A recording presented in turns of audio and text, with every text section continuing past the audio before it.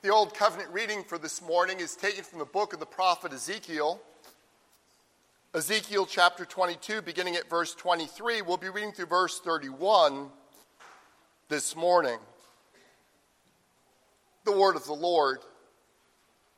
And the word of the Lord came to me, Son of man, say to her, you are a land that is not cleansed or rained upon in the day of indignation. The conspiracy of her prophets in her midst is like a roaring lion, tearing the prey. They have devoured human lives. They have taken treasure in precious things. They have made many widows in her midst. Her priests have done violence to my law and have profaned my holy things. They have made no distinction between the holy and the common. Neither have they taught the difference between the unclean and the clean.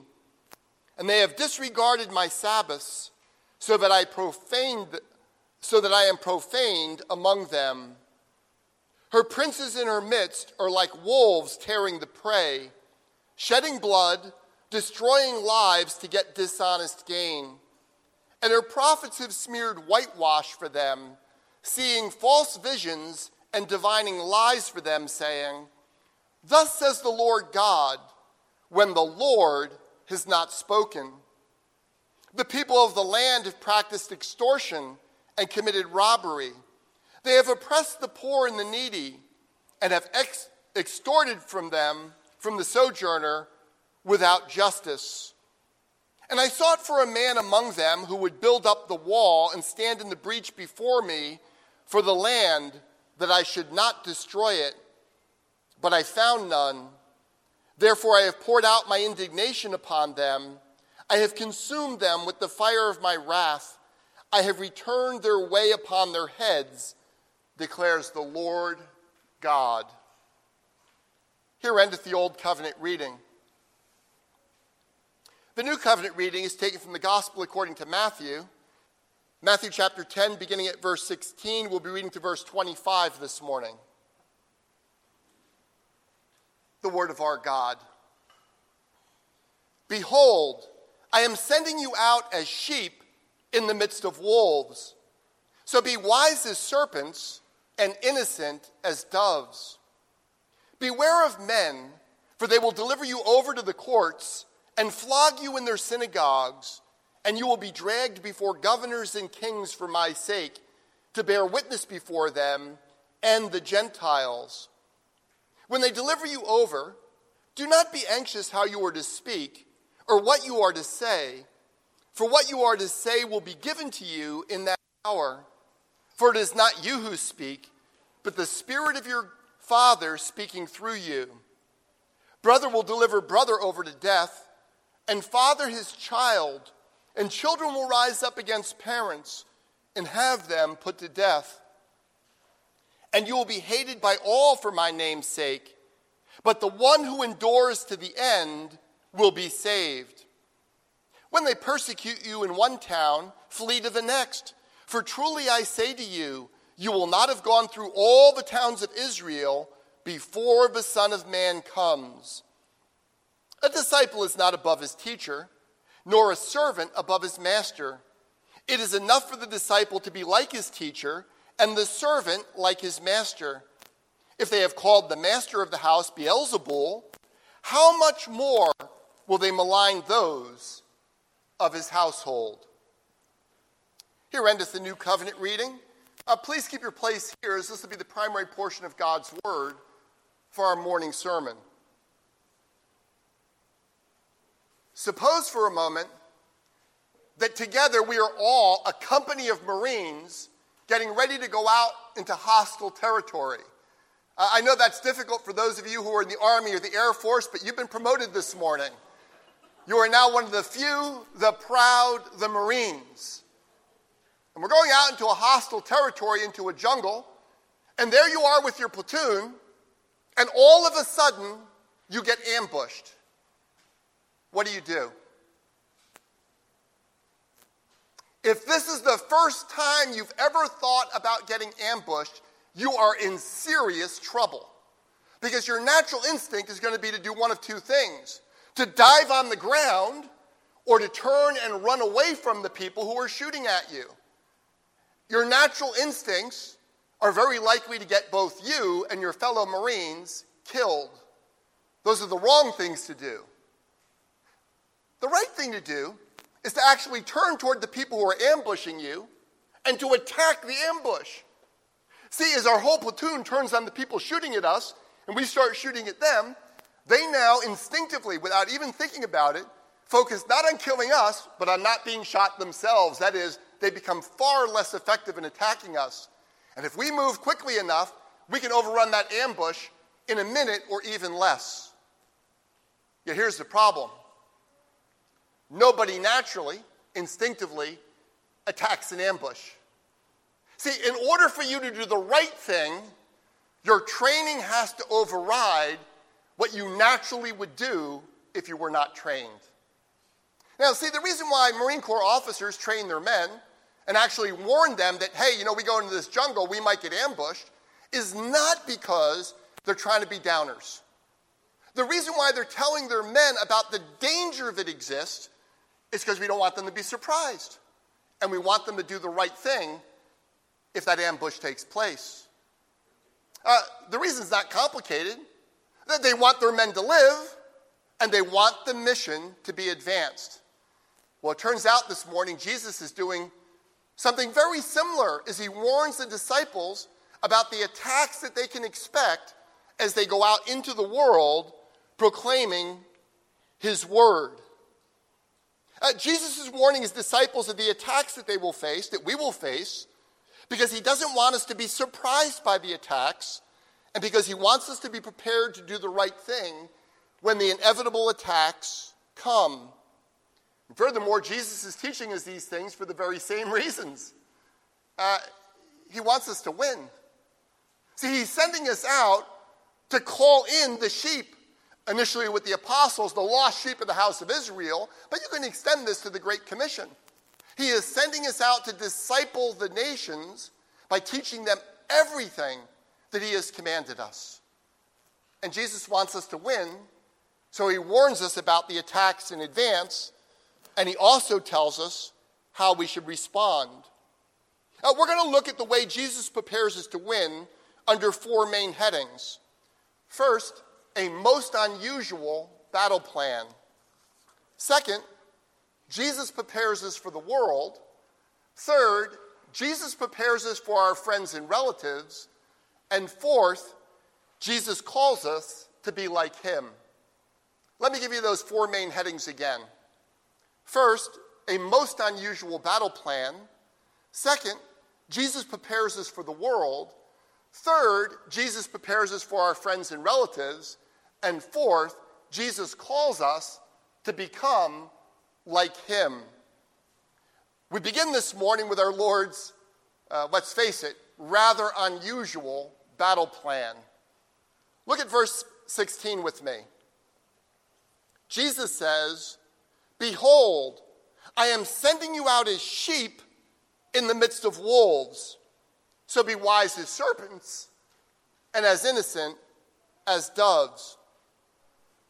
Now, Christ's plan for his church, for us as his people, is that he's going to use us to disciple the nations. That is, he sends us out to disciple the nations, to teach them not simply to know, but to obey everything that he taught us. But I have to ask the question, how successful will this mission be? How comprehensive is God's plan for his church? Well, Jesus is sending us not simply to a small group, but to the ends of the earth, so that he will gather a vast multitude of people into his kingdom from every tribe, tongue, and language. If you want to think about how successful this mission will be, you can go all the way back to the promises that God makes to Abraham in Genesis 22. In Genesis 22, the Lord swears by himself. He's saying, I am totally committed to this. And then he makes this promise. I will surely bless you, and I will surely multiply your offspring as the stars of heaven and as the sand that is on the seashore, and your offspring shall possess the gates of their enemies. That's a really big promise. The degree to which God is going to disciple the nations through us, through his church, just staggers the imagination. And in light of that, we think, this is a really strange plan for how to do it. Knowing that there are fierce wolves who will oppose the Great Commission, Jesus sends out sheep to overcome them. Let's be honest, that is not the way we train military officers to come up with battle plans. If you want to overcome fierce wolves, you might want to send out lions. But Jesus' plan is to send out sheep. Why would he do that? I mean, that plan doesn't make any sense on the surface. But if you think about it, it makes a world of sense. See, Jesus is not sending us out to win the battle in our own power. Jesus is sending us out to win the battle in his. And the fact that sheep overcome wolves will make clear that we didn't win in our own power. Rather, Jesus has overcome the world through our weakness. Martin Luther has taught us to sing this very idea in his most famous hymn. Did we in our own strength confide, our striving would be losing, were not the right man on our side, the man of God's own choosing. You ask who that may be? Christ Jesus, it is he. Lord Sabaoth, his name, from age to age the same, and he must win the battle. Therefore, Jesus is sending us out as sheep, but he's sending us out with great confidence that he is with us, even to the end of the age. And Jesus sends us out with marching orders. Be wise as serpents and innocent as doves. Please note that Jesus says innocent. He does not say inoffensive. I think it's easy for us to confuse those two terms. We can imagine that if we're not offending anybody, that must be because we're being innocent as we go through this life, when in fact it might be that we're simply being ineffective, or perhaps we're not even engaged in the Great Commission at all.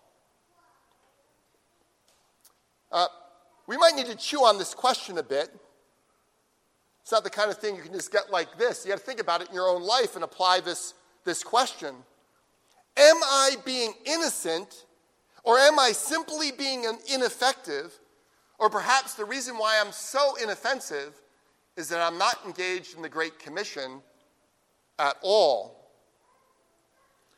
Tom Wright helps us think about this by asking a probing question. He writes, we don't expect people, that's us in the West, we don't expect people to haul us off into court for what we believe. We don't expect to be beaten up because we speak about Jesus. We certainly don't expect to find ourselves coming before governors and monarchs on a charge of treason. But Jesus' message was truly revolutionary. And like all true revolutionaries, he and his followers were regarded as very dangerous. The question we face is not so much, isn't it a shame that the rest of the world isn't as tolerant as we are in the West? But is this a sign that Christianity in the West has somehow compromised itself? I might ask the question like this. Is the lack of intense opposition in our lives because our non-Christian neighbors are so tolerant, or because we have allowed our Christianity to be domesticated, to make it more comfortable for our broader culture? And I suspect the answer to that question is a bit of both. We're actually blessed in the West. Countries all throughout the West that even today, where almost no one goes to church, have been so deeply impacted by Christianity. But there is a large degree of built-up tolerance for us living out our faith, even in the public square.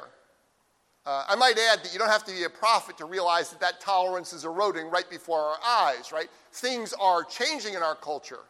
But there is a lot of goodwill, both to the idea that people should have religious freedom and also to the idea that it's okay to be a Christian. So we do have that. But on the other side, we should not ignore the possibility that us collectively, and certainly me and you individually, may have accommodated our Christian faith to the world precisely so we don't have to deal with those parts where the claims of Christ upon our lives are offensive, just so we can get along. That is, we might be choosing the path of least resistance rather than the path of greatest faithfulness. And God calls us to the latter. So how exactly are we to be both as wise as serpents and as innocent as doves? Let me suggest we need to hold these two things together. These are not two separate things.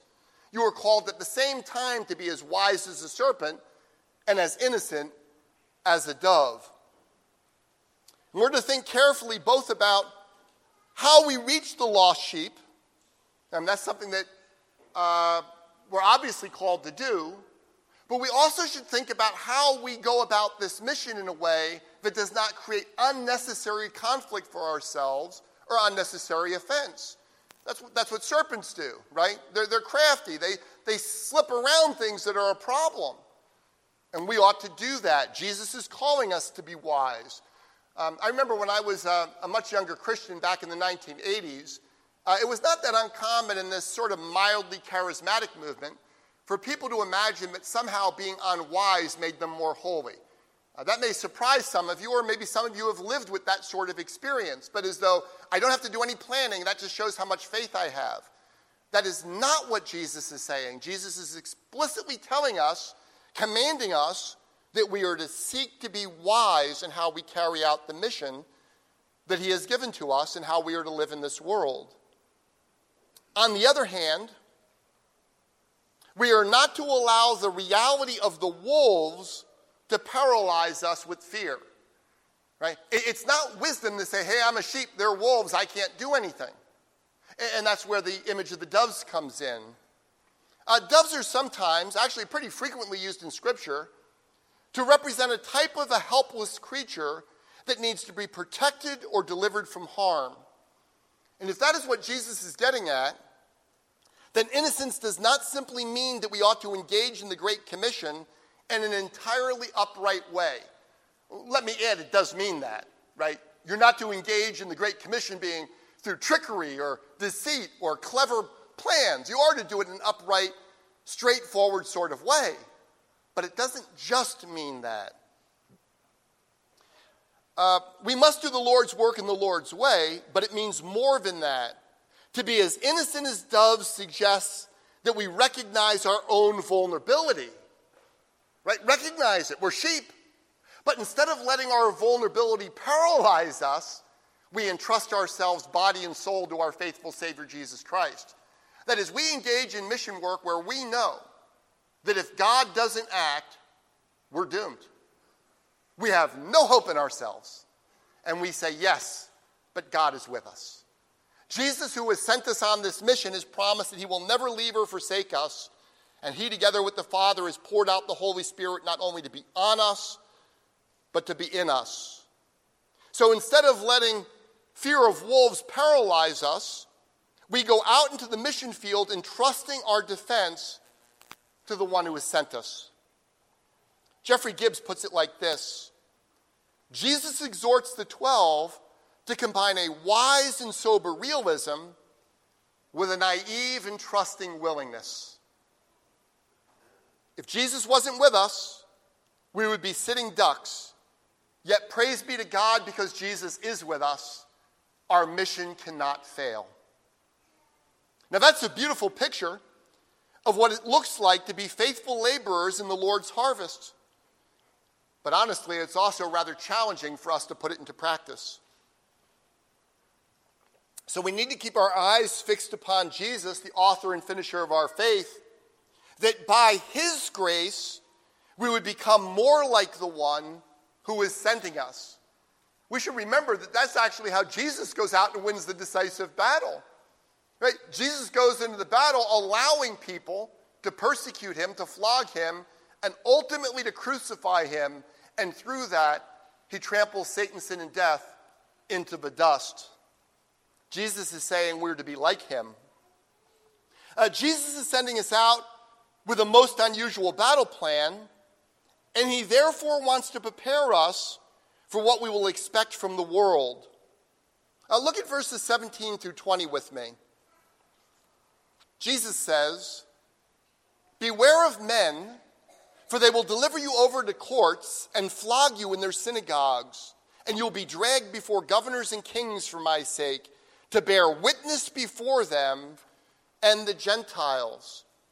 When they deliver you over, do not be anxious how you are to speak or what you are to say, for what you are to say will be given you in that hour. For it is not you who speak, but the Spirit of your Father speaking through you." So first, Jesus warns us of the danger. Then he tells us how the triune God is making provision for us to triumph in and through that danger. Now the danger that the 12 were facing was quite stark. This is one of those times where you might be grateful that you're not an apostle. But you read these words, Jesus is saying not, some people won't like you. I mean, that's true too. But he's talking about people killing them, dragging them in the court, beating them, and so on. The danger for the 12 is really stark. Now, last week as we listened in, Jesus was telling them, I'm sending you on this mission in my power, and as you go, heal the sick, heal the lepers, cast out demons, raise the dead. And if he had stopped there, that might be the sort of mission that all of us would want to sign up for. I mean, that sounds pretty good, even if it overwhelms us a bit because we realize that we are just clay pots. But now Jesus warns them that they will be delivered over to the courts, that they would be flogged in the synagogues, and that they would be dragged before governors and kings for Christ's sake. And if we turn to the book of Acts, we discover that all of this literally took place. All of it. I consider the Apostle Paul before King Agrippa. Oh, I should say first, this is important. It's a shame that I skipped over this. All these things will take place, but notice what Jesus says. He says, when these things take place, you will bear witness. That is, the very persecutions that are coming upon the apostles, Jesus is saying, I'm going to use those as opportunities for you to proclaim the truth about who I am and what I've come to do. You will bear witness. And so we consider the Apostle Paul before King Agrippa. As the Apostle Paul was making his defense before Agrippa, Festus said with a loud voice, "Paul, you are out of your mind. Your great learning is driving you out of your mind." But Paul answered, "I am not out of my mind, most excellent Festus, but I am speaking true and rational words. For the king knows about these things, and to him I speak boldly. For I am persuaded that none of these things has escaped his notice. For this has not been done in a corner, King Agrippa. King Agrippa, do you believe the prophets? I know you believe." And then Agrippa said to Paul, in such a short time would you persuade me to be a Christian? And Paul said, whether short or long, I would to God that not only you, but also all who hear me this day might become such as I am, except for these chains. Or consider how Paul would later encourage the Philippians. Paul's in a Roman jail cell, prison, right? And he's in this prison and he doesn't want to be there. None of you should want to go to prison, right? This is not like we want to suffer persecution. But what does Paul tell the Philippians? He said, I want you to know that this has actually turned out for the advance of the gospel. Because I am wrongly imprisoned here, I am able to proclaim the good news of the kingdom of God and of Jesus Christ to the Praetorian Guard. You know, the Praetorian Guard were the elite Roman soldiers who actually made and broke emperors. Paul would never have had an opportunity. You know, this Jew from Tarsus, he's not going to get to talk to these people. But Jesus was using Paul being persecuted to bring him to proclaim the gospel to the imperial guard, and we are told that even some of Caesar's household had come to faith. That's how God changes the world. Now, beloved, it is unlikely that we will ever suffer such severe and such drastic fulfillments of our Lord's teaching. Nevertheless, we should go out with confidence that since Jesus is at work, even those who attack us will be used by the Lord to advance the gospel. Jesus is sending out the 12 on a uniquely apostolic mission. We don't want to lose sight of that. So we should not assume that these sorts of hardships will always encounter us if we're living faithfully. I have managed to make it to being 61 years old without ever being flogged in the synagogue or thrown into prison for the gospel. I trust that that's not because I have been uniformly unfaithful throughout my entire life. Right? So you ought not to feel that these very specific things ought to happen to you. Nevertheless, from the broader context of the New Testament, we can abstract this basic principle. As you are zealous for spreading the kingdom of God, you will suffer tribulation in this world. It might be very high-end and dramatic. It might simply be that you get criticized, but you should expect that that will happen. Let me say quite frankly, for some of you here today, following Jesus Christ faithfully may cost you your job.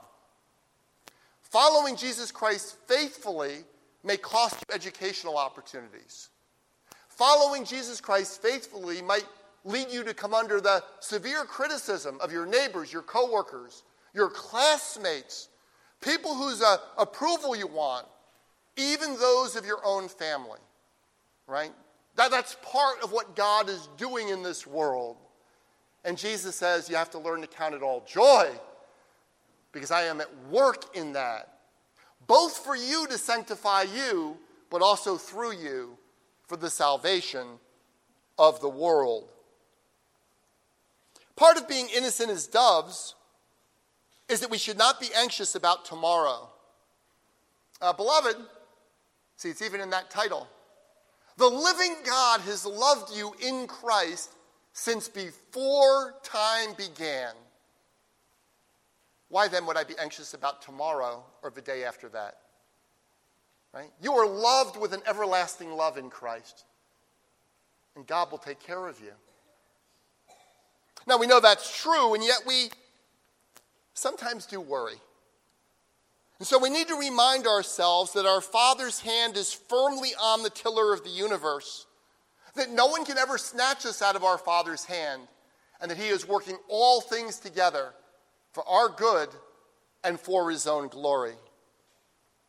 For the apostles, Jesus gives a particular promise for their unique circumstances. Please do mark that in your thinking, if not in your notes. He gives them a particular promise for their particular unique circumstances. They do not need to worry about what they are going to say when they are brought before the great religious and civil rulers of their day. If you put yourself in their shoes, you can imagine that they very much could have worried about that. You know, they had faltered a fair amount when they were walking with Jesus. We sometimes laugh a little bit, hopefully with Peter about this, when we see some of his stumbles. Should remember that even before the resurrection, Peter walked on water. I've never done that. But the truth is, they understood their own frame. They could very easily think, that one big moment when I'm dragged before the Sanhedrin, I'm dragged before King Herod, I'm dragged before the Roman procurator or the Roman governor. What happens if I just fall on my face and blow it? Right? My humiliation, which will be a humiliation that will spread throughout the whole Roman Empire, won't simply be bad for me. It'll be bad for all my brothers and sisters in the church. And Jesus says, you don't need to worry. When you stand before those great rulers of this world, it will not be you who has to come up with the message. The Holy Spirit who is in you will give you the words to say, that you will glorify me and glorify my Father who is in heaven. Don't be anxious. I am sending you out on my mission, and I will take care of how this mission unfolds. Okay, that's for them, but how do we apply it to ourselves? 2 points, 2 ideas. First, Jesus is not saying that if you're a pastor, a Sunday school teacher, a Bible professor, that you do not need to work at understanding His Word so that you can apply it and teach useful, clear, faithful lessons from His Word to His people. He is not saying that. This is not like we can just have this unmediated relationship with God that's going to solve all our problems and Jesus is just going to whisper in our ears. This is an emergency provision that he's making for very special circumstances in the genuine crises that will afflict the apostles in their apostolic ministry. And yet, second, I do think that in a broader way, this principle continues to apply to all of us. You and I are called to be faithful. You and I are called to share the good news with people. I honestly think that one of the reasons why it's very hard for many of us to simply tell our neighbors a bit about Jesus is we're so used to performing like this in our jobs. We realize, I got to be really good. I got to be really good. I got to get good grades. I want to get into law school and medical school and so on. And I'm afraid I'm not going to do that. But what we need to remind ourselves is that when you tell people about Jesus, Jesus is the one who makes it effective. You might fall on your face, and the person you're witnessing to may, in the power of the Holy Spirit, come to Jesus Christ. Right? We should be confident that as we go out in Christ's mission, that Christ is at work in us and through us to accomplish his own purposes. While we might be utterly surprised by the circumstances that we're in, our Father in heaven is not. And therefore, to the degree that you focus upon yourself, you will be anxious. And to the degree that you focus upon your Father in heaven, all your anxiety will dissipate. You do not look upon your Father in heaven doing this work and say, I'm really worried he won't be able to pull it off. So fix your eyes upon Jesus.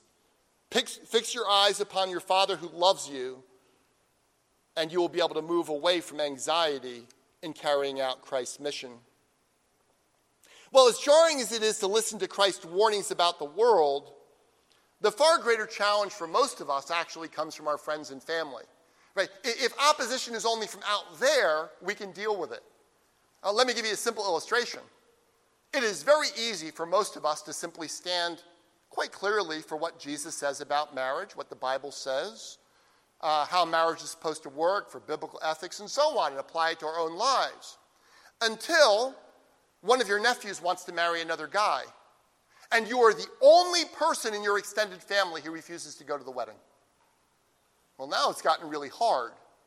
Because your other family members are not going to all say, well, they're a follower of Jesus, they're standing on principle. You're going to be described as unloving, uncaring, mean-spirited, a bigot, and all those other things. It's actually the stuff that we get, the pushback we get from those who are closest to us that is often the hardest for us to deal with. And by the way, it doesn't have to necessarily be criticism. We also want their approval. This is why one of the key things we have to learn in order to live the Christian life is that we must seek the praise of God more than the praise of men. Because that was the reason why the Pharisees wouldn't follow Jesus. They loved the praise of men more than the praise of God. Even when they knew the truth, they would not embrace it. Jesus knew about all our challenges, including those of brothers and sisters, and things that are almost unspeakable. And so he warns us about them in advance. That way we will not be surprised when they happen, and we will be prepared to respond in the right way. Look at verses 21 and 22 with me.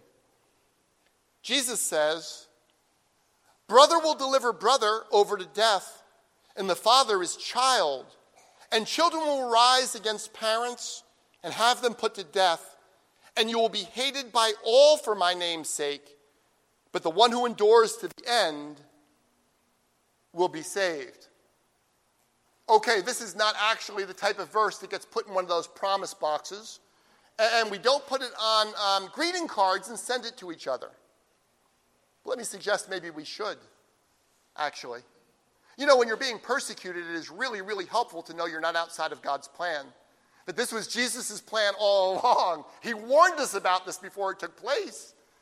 Right? So this is a useful thing for us to meditate upon, and Jesus is telling us this because he loves us. Jesus himself was mocked by his brothers before he died and rose from the dead.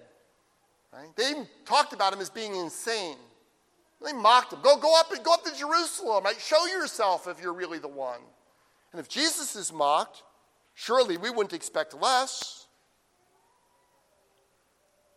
Furthermore, the extreme nature of some of these persecutions that Jesus is describing here should help us put the criticisms that we receive in their proper context. Now, some of this is still going on in the world, particularly in very heavily Muslim parts of the world. This sort of persecution, even putting people to death for becoming Christians, is still going on. But for most of us, this is not a reality.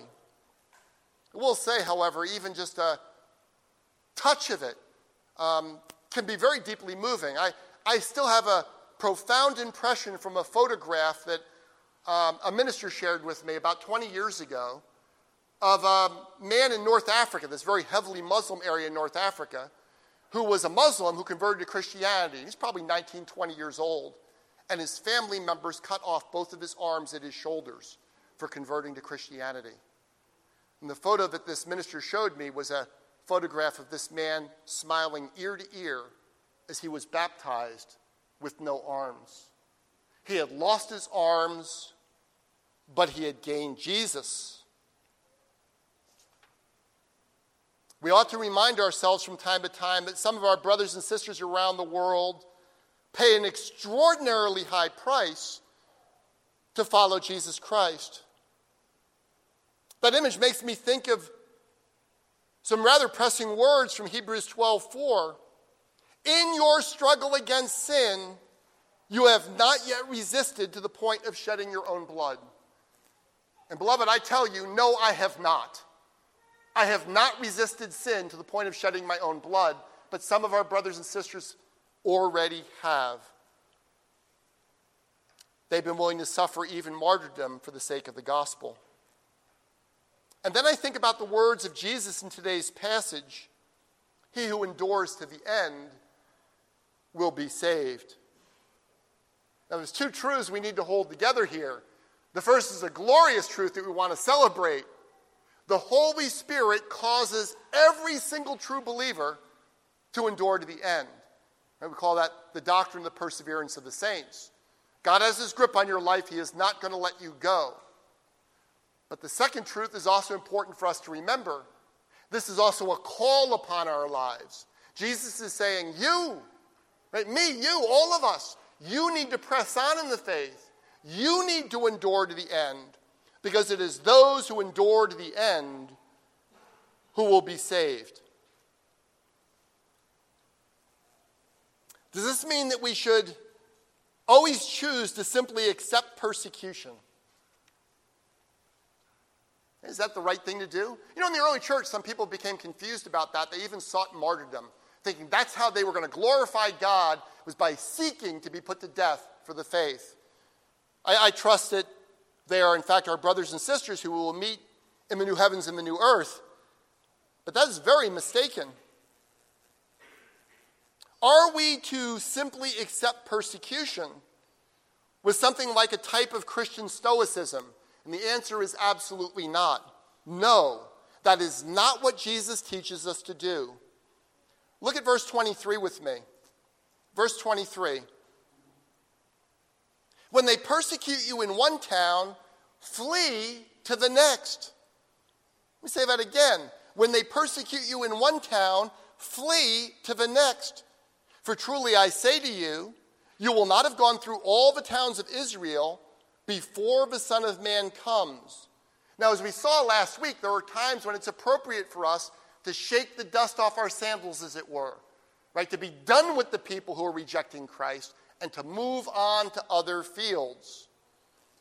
Now, frankly, it can be hard in this world for us to figure out when to do that, right? You send a missionary to a very challenging mission field, and no one's coming to Christ for 5, 6, 8, 9 years, and they're getting persecuted. Do they hang in there? You know, we all love to celebrate the stories where 10 years later, all of a sudden the whole village comes to Christ. Do they hang in there, or do they leave? And you're going to have those sorts of challenges in your own life. Is it time to move? Is your work become too difficult, and you don't like the culture there anymore, and you want to move on to somewhere else? And I have no clear advice for you on that at all. Nothing. It's just hard. But I do have the words of Jesus Christ. Jesus says there are times when we ought to flee from persecution. Right? We ought to remind ourselves, according to Jesus, what our mission is. Our purpose is not to fight the wolves. Our purpose is to call the sheep. And part of being as wise as serpents is avoiding the wolves, unless it's necessary. And it's only necessary because they have sought you out, or because it's necessary for you to confront the wolves in order to protect the sheep. Your mission is not to fight the wolves for the rest of your life. Your mission is to be part of God's mission, to bring the sheep into his pasture. Now, please note, there were times when both the Apostle Paul and the Lord Jesus himself fled away from those who were trying to kill them.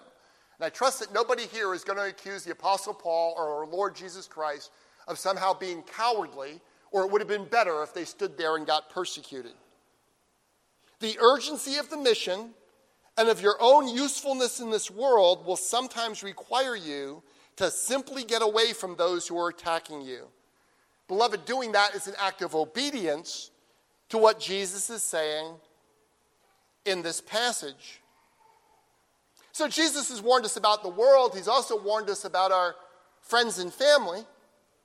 Jesus now sums up his message with a truth that is so obvious it hardly needs to be said, but it is so vital that we all need to fix it in our minds and in our hearts.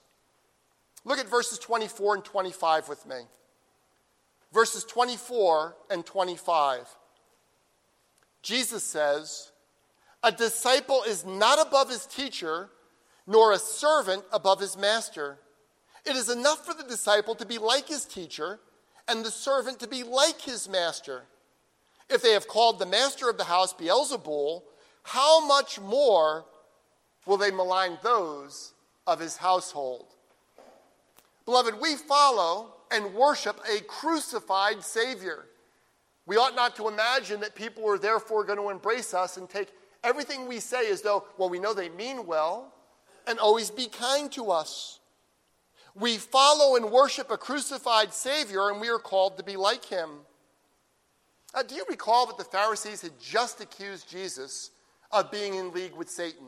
He's doing these extraordinary miracles. He's casting out demons. He's healing the sick. He's raised the dead. The crowd says, no one's ever seen anything like this. And they say, well, you know what? He casts out demons by the prince of demons. Beelzebul. It's actually Lord of the Flies, but it's a title that was used in Jewish thought at this time to refer to Satan himself. And Jesus says, look, if they're going to call me the perfect, holy, sinless Savior, Beelzebul, you should expect they're going to have some not so nice words for you as well. Nevertheless, there is a wonderful bit of encouragement in these two verses. First, Jesus identifies himself as the master of the house. Yes, quite obviously, that house is the church. Jesus is the Lord over the church. And it is true that there are formidable enemies arrayed against the church. If the church were merely a human organization, it would have fallen apart centuries and centuries ago. We, after all, are just sheep going out among the wolves. If the church were merely a human organization, you could look at those threats and be terrified. We'd have no chance at all.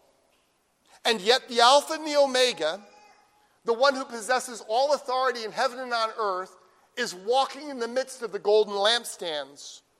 This Jesus is building his church, and the gates of hell will not prevail against it. Beloved, no matter how great the storms are that rage against Christ's church, Almighty God has already written this verdict over all of human history. Jesus wins. Second, as Jesus sends you out into his mission in this world, he not only guarantees that he will bring you home victorious. He does that. He's actually doing that in this passage. Jesus does commit to doing this great thing for you. But Jesus is also committed to doing a great thing in you. See, Jesus is committed to using all the adversity you experience for your good by conforming you into his likeness. That's just an astonishing thing for us to contemplate. Jesus commits to using all the adversity that you experience to make you like your master so that you will be like Jesus forever. Beloved, that is our Lord's commitment to you, and Jesus never fails. Amen.